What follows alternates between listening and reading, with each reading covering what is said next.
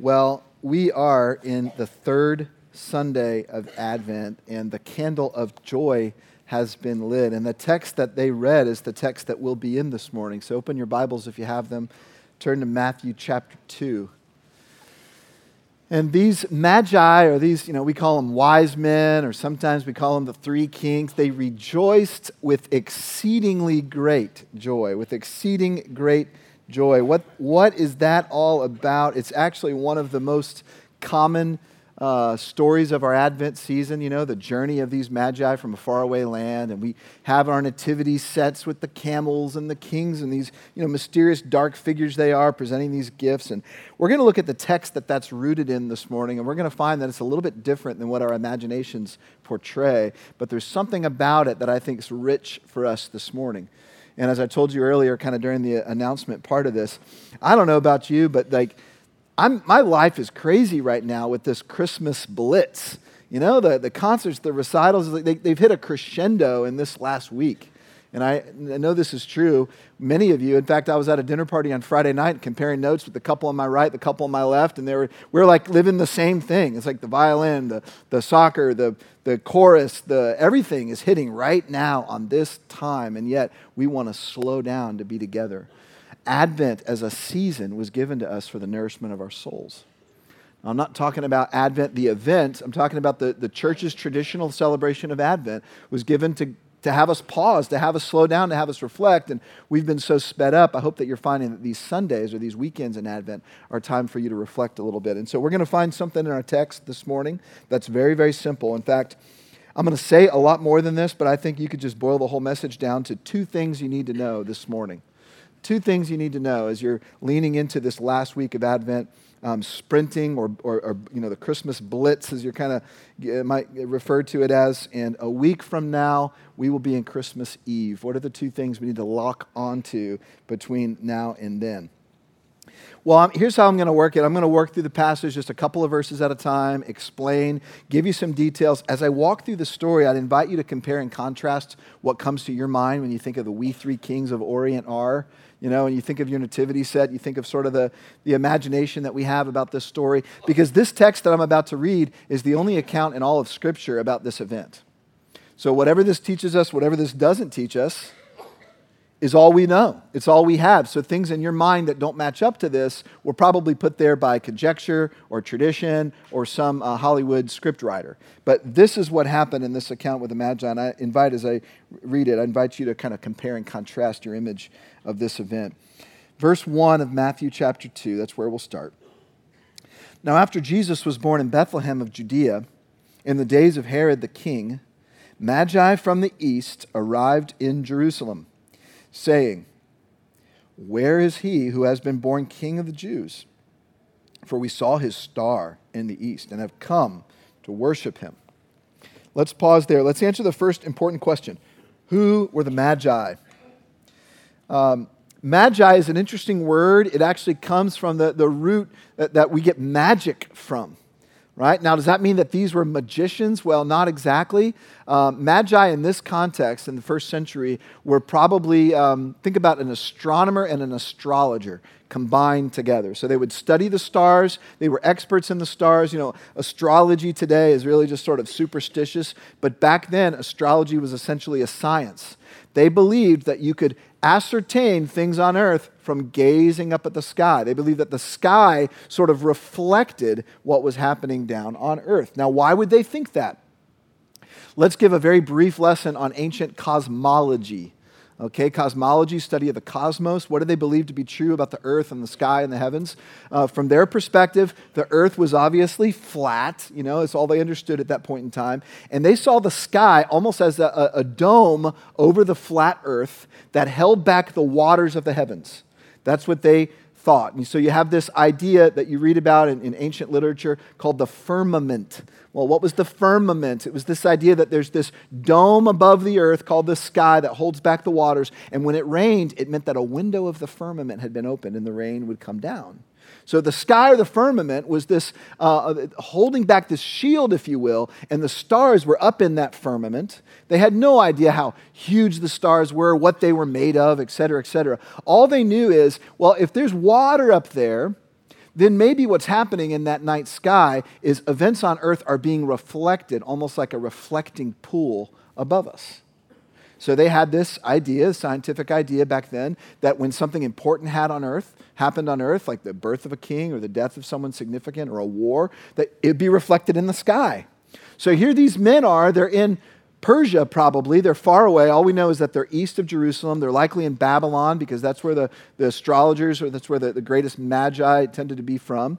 And they see something in the sky.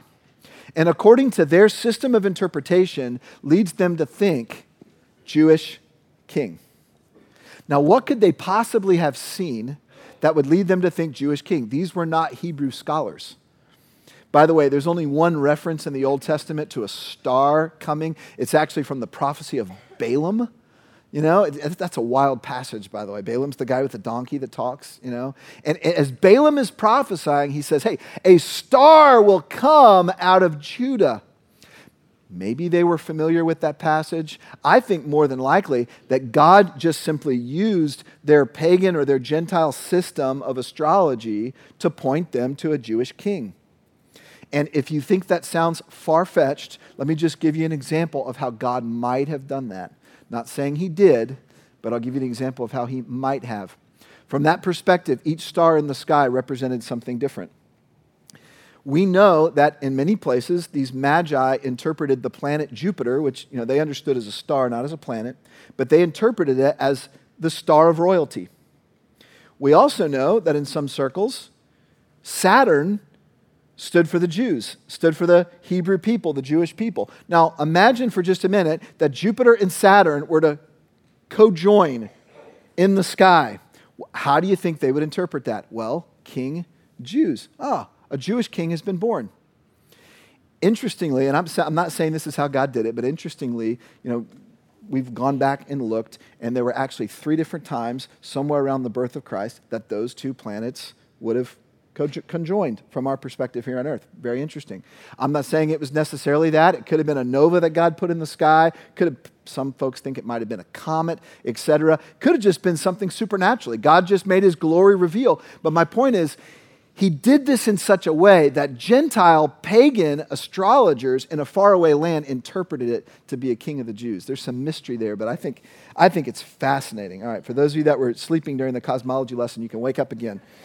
We're going to keep moving on. Let's pick it up in verse 3. When Herod the king heard this, he was troubled. Now let's pause there for a minute. Why would Herod be troubled? Well, he was a paranoid king. In fact, he didn't actually rightfully deserve the throne. He was not from the proper line according to the Mosaic or the biblical law. Herod was an Edomite, which means he was a descendant of Esau, not of Jacob. And that should have disqualified him from sitting on the throne. But he worked a deal with the Romans who were in power, and he was a very shrewd politician, and he was sort of an improper king that was sitting on the throne. So if he hears of a legitimate king that had been born, it's going to get his attention. He's probably thinking, how do these Persians even know about this anyway? I need to find out about this. Verse 4, gathering together all the chief priests and scribes of the people, he inquired of them where Messiah was to be born. Herod apparently didn't know, right? He wasn't a theologian. Verse 5, they said to him, in Bethlehem of Judea, for this is what has been written by the prophet. And then they're going to quote an Old Testament scripture here in verse 6. It's Micah 5:2 is what they're quoting. And you, Bethlehem, land of Judah, are by no means least among the leaders of Judah. For out of you shall come forth a ruler who will shepherd my people, Israel. Let's keep going here to verse 7. Herod secretly called the Magi and determined from them the exact time the star appeared. And he sent them to Bethlehem and said, go and search carefully for the child. When you have found him, report to me, so that I too may come and worship him. Right? Tricky. Okay, we know Herod had no intent of worshiping Jesus.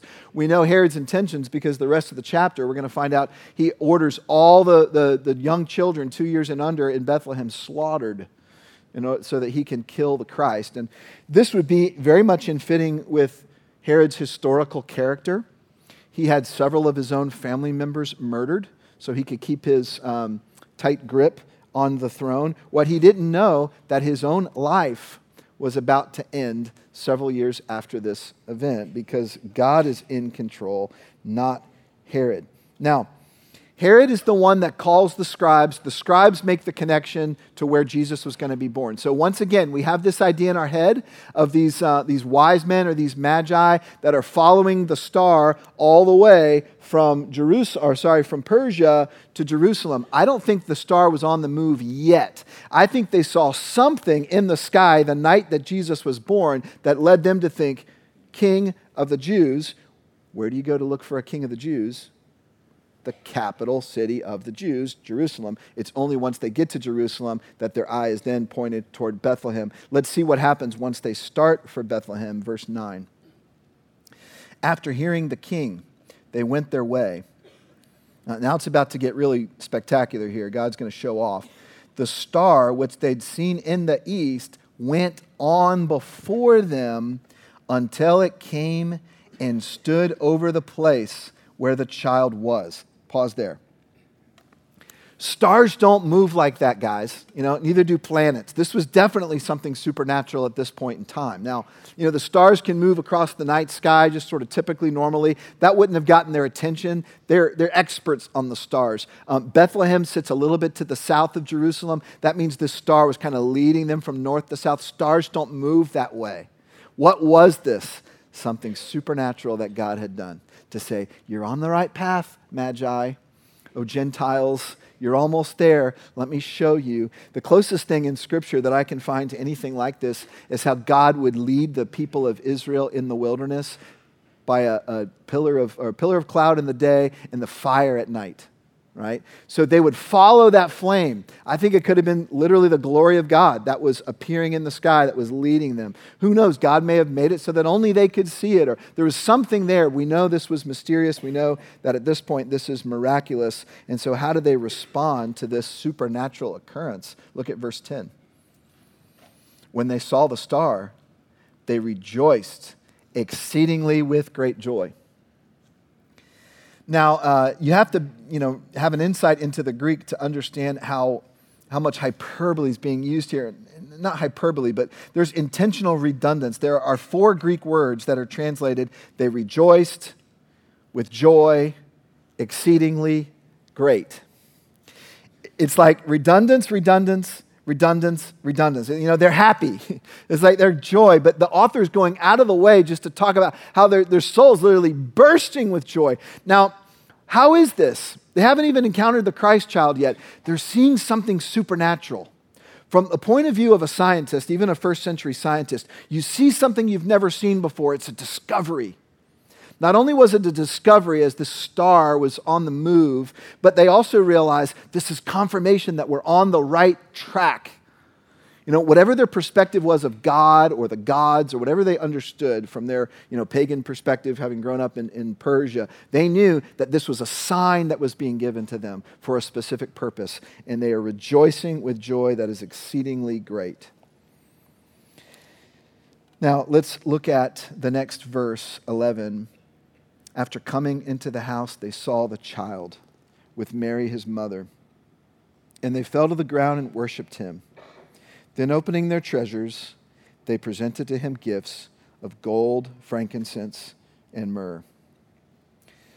Now, before I apply this verse, because it's certainly rich with application, I want to debunk a couple of myths that we have in our mind. First of all, the We Three Kings song is totally wrong. You can still sing it. Don't feel guilty for singing it. It's kind of a catchy tune. But we don't know that there were 3, first of all.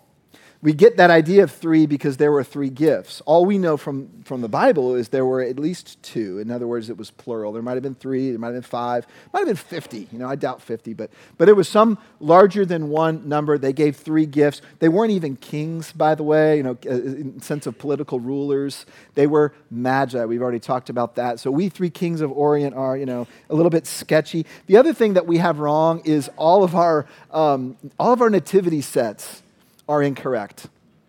All right, so the kings actually weren't there on the night that Jesus was born.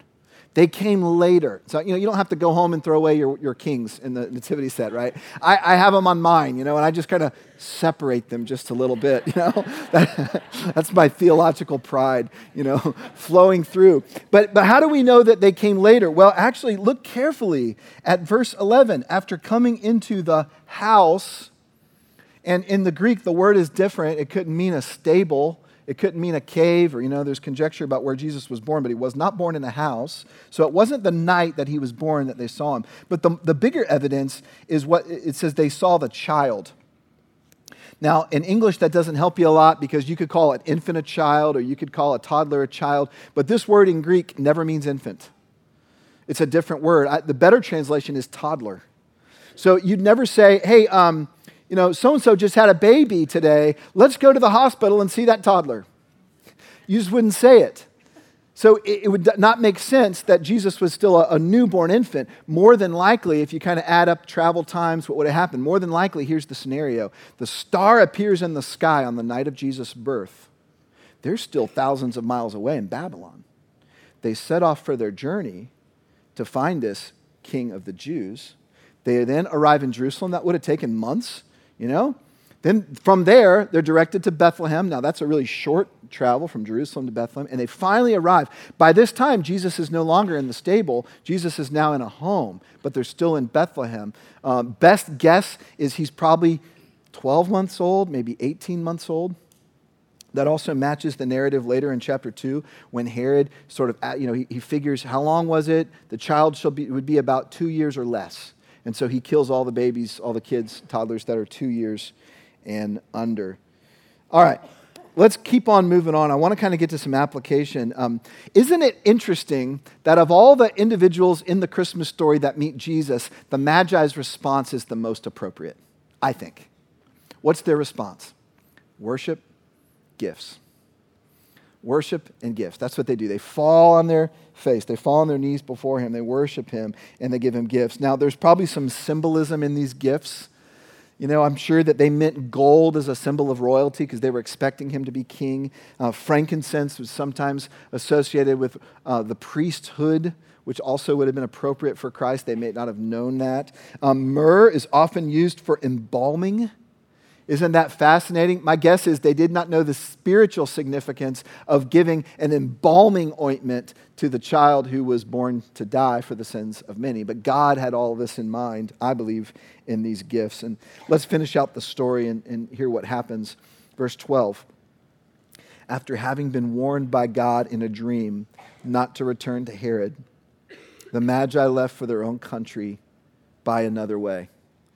They would have had to have gone way out of their way. If you look at a map, Bethlehem's almost a suburb of Jerusalem. At least it is now in modern day. It's just not very far at all. So they would have gone up and around, probably taken the desert route or over on the way of the sea, the highway of the sea. And they would have gone out of their way in order to avoid going back to Jerusalem because God had warned them. So now they've had at least 2 or 3 supernatural revelations from God. In the night sky back in Babylon, the star is now reappeared and moving over the home where they were in Bethlehem. And then finally, this dream that they get from God. Certainly, these Gentiles must have been changed by this whole experience. All right, what's the big idea of the passage? How do we sort of boil this down to its essence and then begin to apply it? I mentioned to you earlier, there's really 2 things you need to know. I'll get there in a minute. Let me build up to that. The big idea, I think, of the passage is the child in Bethlehem is king not just of the Jews, but he's king of the whole world. Why would God go out of his way to do the star and show up in Babylon and Persia with these strange men? They weren't Jewish. They didn't have any connection to the Hebrew scriptures. I think God is pulling back the curtain just a little bit and saying, my plan all along for this child is to be king not just of the Jews, but king of the whole world. Now, this is just a hint in this text. But think about Acts, which is obviously the book that we've been studying. Think about Acts 1:8. You'll be witnesses, Jesus says to his church, first in Jerusalem and Judea, but ultimately to the remotest parts of the earth. And how about later in Acts, we haven't gotten here yet, when Peter sees the sheet with all the unclean animals on it, and God says, eat, and Peter says, no, I'm a good Jewish boy, I would never eat things that are unclean, and God says, what I have determined is now clean, do not consider unclean. And then Gentiles now start coming into relationship with God through Christ. I think the Magi were the first Gentile worshipers of the Son of God. I don't think there's any debate. I mean, they're right here. They're in our Christmas story. So at the very beginning of Jesus' life, within the first year or two of Jesus' life, his ultimate mission of being the Savior, not just of the Jews, of the whole world, is being illustrated right here in this story of the Magi. I think that's the big idea of the text. Now, how does this relate to us? Well, we've been saying that Jesus is God's plan A for the world. We've been using that phrase both in our Acts study and in our Advent study. Kind of handy, they both begin with A, but the big idea is Jesus is God's plan A and there is no plan B. So you can start to connect the dots to our global mission, connect the dots to our church here at Fellowship Bible, connect the dots even to what God would do in us in Advent of 2017. You know, theologians have this term for this idea that God has, from the beginning of time, always been about the same mission. And the mission is always to reconcile his creation back into right relationship with him. Theologians call that the Missio Dei, which is a Latin term. It just means the mission of God. The mission of God. And I want to unpack that for just a minute because we're going to apply that to our lives. The Missio Dei is the central movement of God, the central purpose in everything that God does. This is his ultimate objective. From the creation through the end of time. God is a missional God. God's on mission. He's up to something, you know. He's not just sort of up there kind of, you know, watching over things. He's on the move. He has a purpose. This is the mission of God. Listen to the way that David Bosch wrote it. David Bosch was a missiologist, a theologian who studied the mission of God in particular. He gave his life to kind of that study. He died a number of years ago. But I love the way he defined this for us. Just take a listen and think about what we're doing at Fellowship right now. Mission is not primarily an activity of the church, but an attribute of God. God is a missionary God. To participate in mission is to participate in the movement of God's love toward people, since God is a fountain of sending love. I love that little definition of God at the end. God is a fountain of sending love. And I love what he's saying, like, mission is not just one department of the church. Mission is an attribute of God. And so when we join God on his mission, in whatever way that is, he calls us to, we're actually living out part of our image bearer of God that is implanted in us, the imago Dei, the image of God. So you see, we are to be about mission because God is about mission. So let me give you this as the theological reason that we do global Christmas, not global September or global July or, you know, whatever. Christmas ultimately is the greatest moment up till this point in history where the missionary God lived out his mission on the earth by sending his son from a faraway place to share, to love, to give, to teach, ultimately to die and be raised again. God's a missionary God. Jesus was sent on a mission. When did he arrive? Christmas. So we celebrate global Christmas, not just because this time of year is a good time to be generous and tip your hat to your Creator. It's because we're representing the fact that we are joining God on the mission that he began. So this begins to get to our application. There's two things you need to know, and I want you to see in order to get there that you are in the story of the Magi. The Magi's story is your story too. Let me explain. You boil this whole story down, what it is a group of Gentiles that received revelation from God that led them to Jesus Christ. Is that anybody's story in the room? A Gentile who received revelation from God that ultimately led you to Jesus Christ. If you're a Christ follower this morning and you weren't born Jewish, that's your story. All right, that's 99% of us in the room. Gentiles who at some point in time received revelation from God that led you to Christ. Now, your revelation was not literally a star. If it is, come tell me. That'd be cool to know. Your revelation was a mom or a dad or a grandma or a grandparent who taught you God's word. Your revelation might have been a friend in college or a boyfriend or a girlfriend or your spouse or a coworker. At some point in time, God said, I've revealed truth in my word, and I'm going to use an instrument to proclaim that truth to you so that you might find Jesus. And that revelation from God, which came via a person who told you about Christ or a sermon or a book you read, who knows how it came to you, it ultimately was rooted in God's revelation, the scripture, and came to you and began a journey in your life. Not that different than these wise men. Let me explain.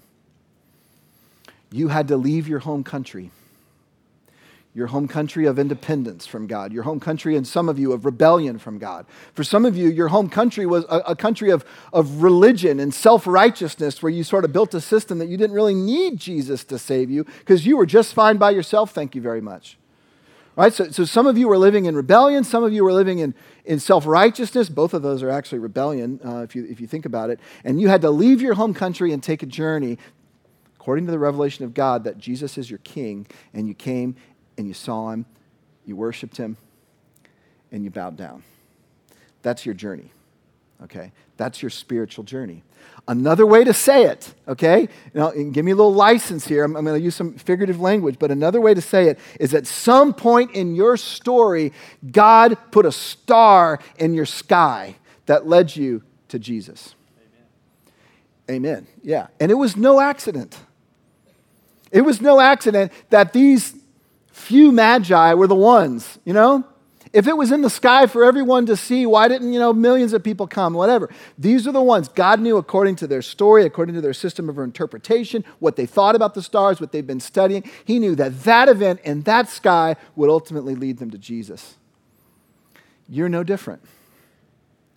God pulled you out of your rebellion. He pulled you out of your self-righteousness. He pulled you out of your apathy or your doubt or your agnosticism or whatever it is that he pulled you out of if you're here as a follower of Christ today. And he said, I want to show you my son Jesus. He is your hope. He is your king. Now, some of you this morning, you haven't taken the journey of the Magi yet. You're still in your homeland.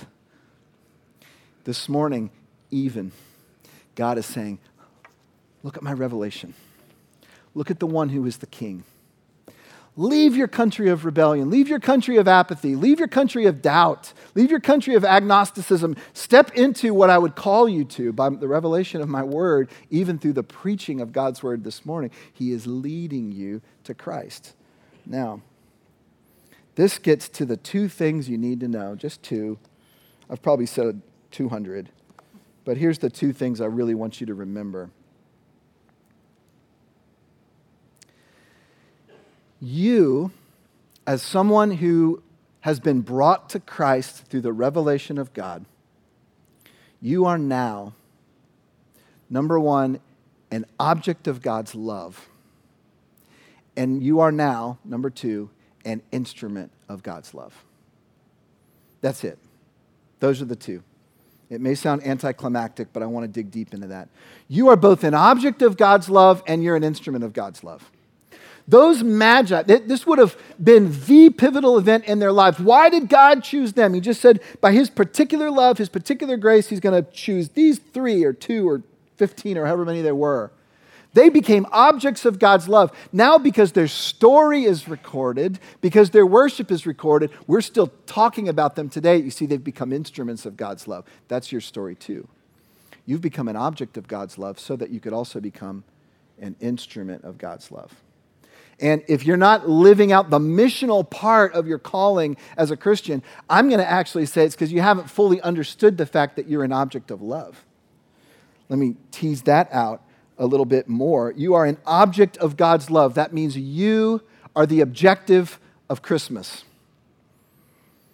You are the reason the missionary God sent his missionary son to come and suffer and die and be raised again. You're the objective of Christmas. You're the object of God's fountain of sending love, as David Bosch would put it. And not only that, but that love that you have received, that forgiveness, that acceptance, that grace, it does not terminate on you. It can't. In fact, the best things in life, you just naturally want to share.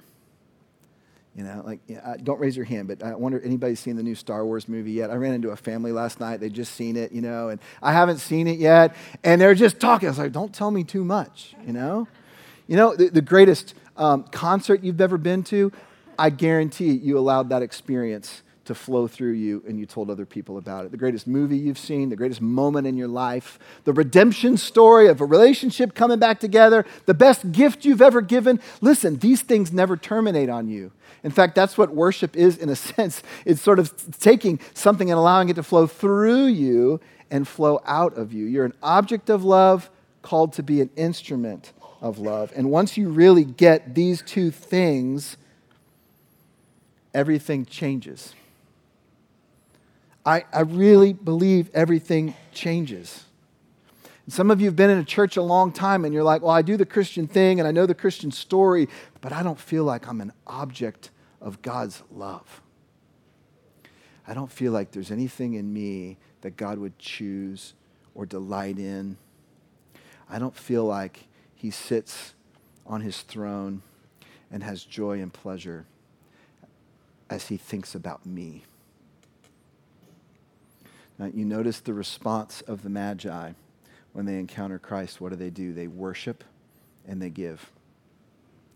I think as the good news of Jesus actually begins to sink from your head to your heart and begins to actually form and shape you down deep inside of you and your affections are transformed, I actually think what happens is you begin to do those two things, worship and give. Worship and give. And by the way, these Magi were not compelled to worship Jesus. The toddler Jesus was in no position to demand worship. He didn't look like a king. The toddler Jesus had no power to demand their gifts. He was just a little kid in a poor family. They gave freely. They gave with exceedingly great joy, voluntarily. This is how we are to worship. This is how we are to give. So let me start moving us toward a point of closure by just talking about worship and giving briefly, and then we're actually going to have a chance to do both on the back end of our service. Worship is an act of submission. It's no accident that these men were on their knees. So according to verse 11, they fell down in worship. Actual worship is an act of submission. It's saying, God, you're above me. You're my creator. You're my redeemer. I'm below, and all that I have I owe to you. Now, let's be honest. There's something in us that doesn't like submitting. I don't like submitting to anybody, man. I get pulled over by a police officer. I'm like, I want to bristle at his authority. It's like, I was only going 7 miles over the speed limit. Come on, give me a break, right? I remember growing up, my mom and dad, their authority, I bristled against that. We bristle against our bosses. I mean, the theme in our culture right now is stick it to the man. We do not like being under authority, and yet being under authority is the posture you must have in order to worship. And worship is when you will most live out your identity as a fully flourishing man or woman because it's what you were designed for. Now, let me give you some help.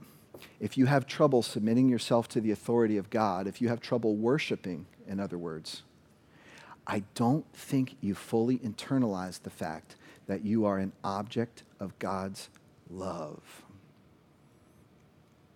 The one over authority over you has nothing but good intentions for you, has nothing but love for you. As a father loves his children, so the Lord has compassion on you. You are an object of his love. Only when you really get that can you actually worship. Not only will you worship, but once you get that, you'll begin to open your hands as well. You see, when these Magi opened their treasures, as the scripture tells us, and they gave these gifts, what they were actually doing is they're saying, this is right and fitting for one whose authority we are under. We have bowed down, now we give. Worship and giving actually come hand in hand. In fact, I'd say worship is one of the ways, or giving is one of the ways that you worship. That's why we include it in our worship service every week as part of our liturgy here at Fellowship. Again, once you realize that your core identity is an object of God's love in order to be an instrument of God's love, giving comes really easy. So if you have trouble giving, if you have trouble being generous, I don't think you fully understood that you are, through the gospel of Jesus Christ, an object of God's love, made to be an instrument of God's love.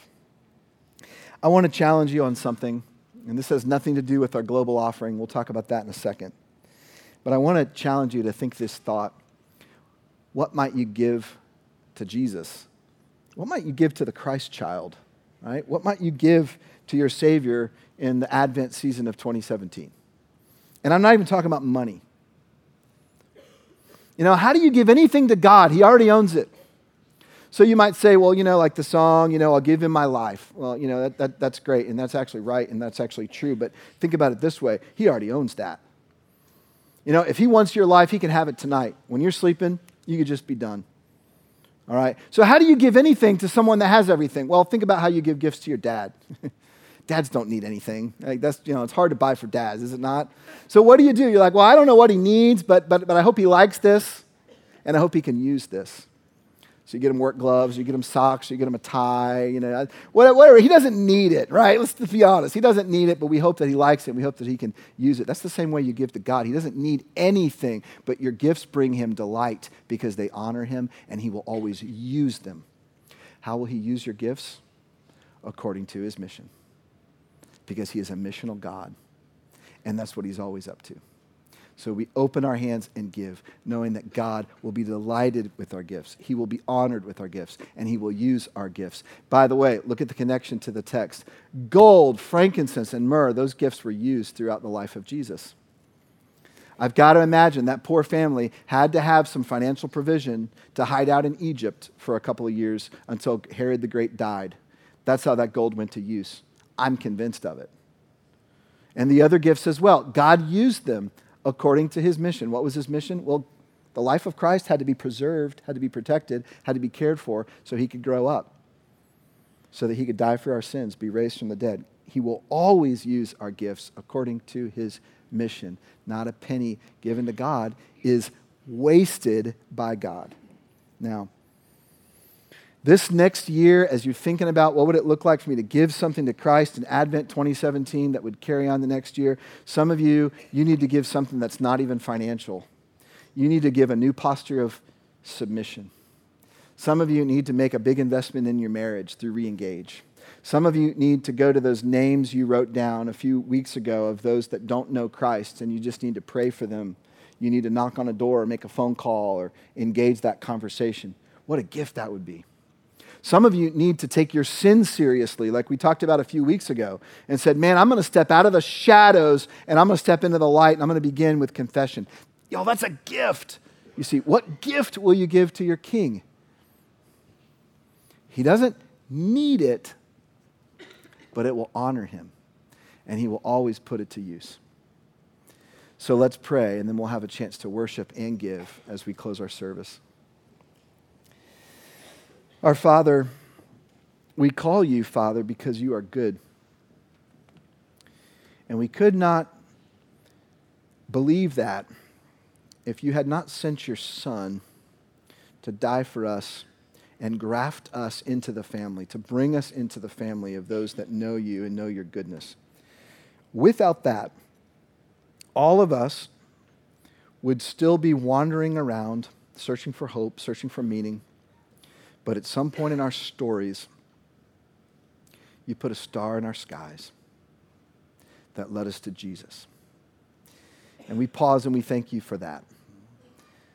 That parent, that grandparent, a friend, or relative, or a stranger, or author of something that we read, whatever it was, God, was revelation that you used, rooted in your word.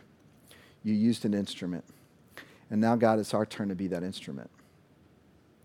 And so I pray, Father, even as we open up our hands and write our checks and give to this global offering, that we would have a sense of joy, that we would give not out of guilt or duty or obligation, but it would be exceeding great joy because we recognize we are loved, and that sets us free. And we recognize that we can be used. Little us can be used according to this grand mission that you've been doing since the beginning of time. And thank you for this opportunity we have to be a part of that. May our gifts honor you, and we know that you'll use them. In Jesus' name we pray. Amen.